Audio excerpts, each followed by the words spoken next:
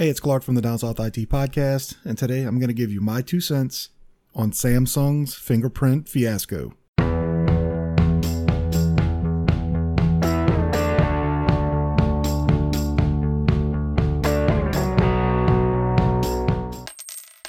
Over the last couple of days, Samsung has been hit with kind of a bit of a blunder on their so-called ultra-secure fingerprint scanner, the ultrasonic fingerprint scanner, because one of the users that has a Galaxy S10 in Britain put a very cheap silicone screen protector on her phone, and the air gap between the screen and the protector somehow screwed up the ultrasonic fingerprint sensor, and you could unlock her phone with any fingerprint.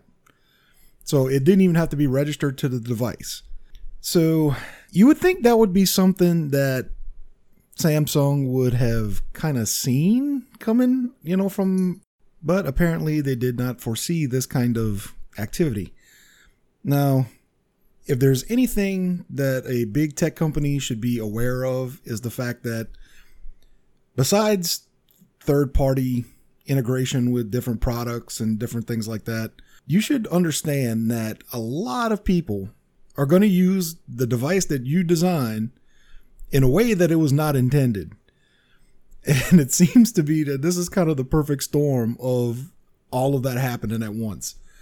Now, this little cheap $2 screen protector that this user put on her phone, and now anybody could get into it if they wanted to, it seems a pretty big flaw in something that Samsung was touting as the next evolution in security for their phones. Using an ultrasonic scanner, it actually, instead of the normal fingerprint reader, which is an optical scanner, so it only takes basically a picture of your fingerprint and keeps that on file.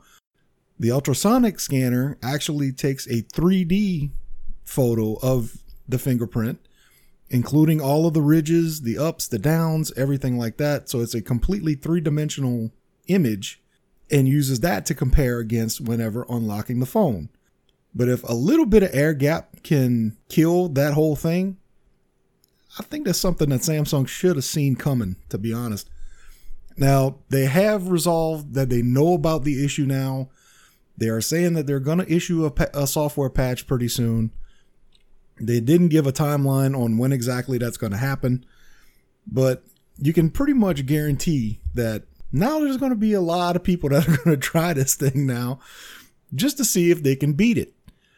And that's kind of the nature of the beast, I guess you would say. Once somebody finds a flaw in something, they're going to try to beat it if they try to fix it.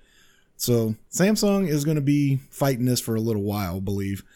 But there have been a few banks in Britain and a few other banks around the world that have basically called to just say, okay, just turn off the fingerprint reader and don't use it for right now, at least until the software is patched.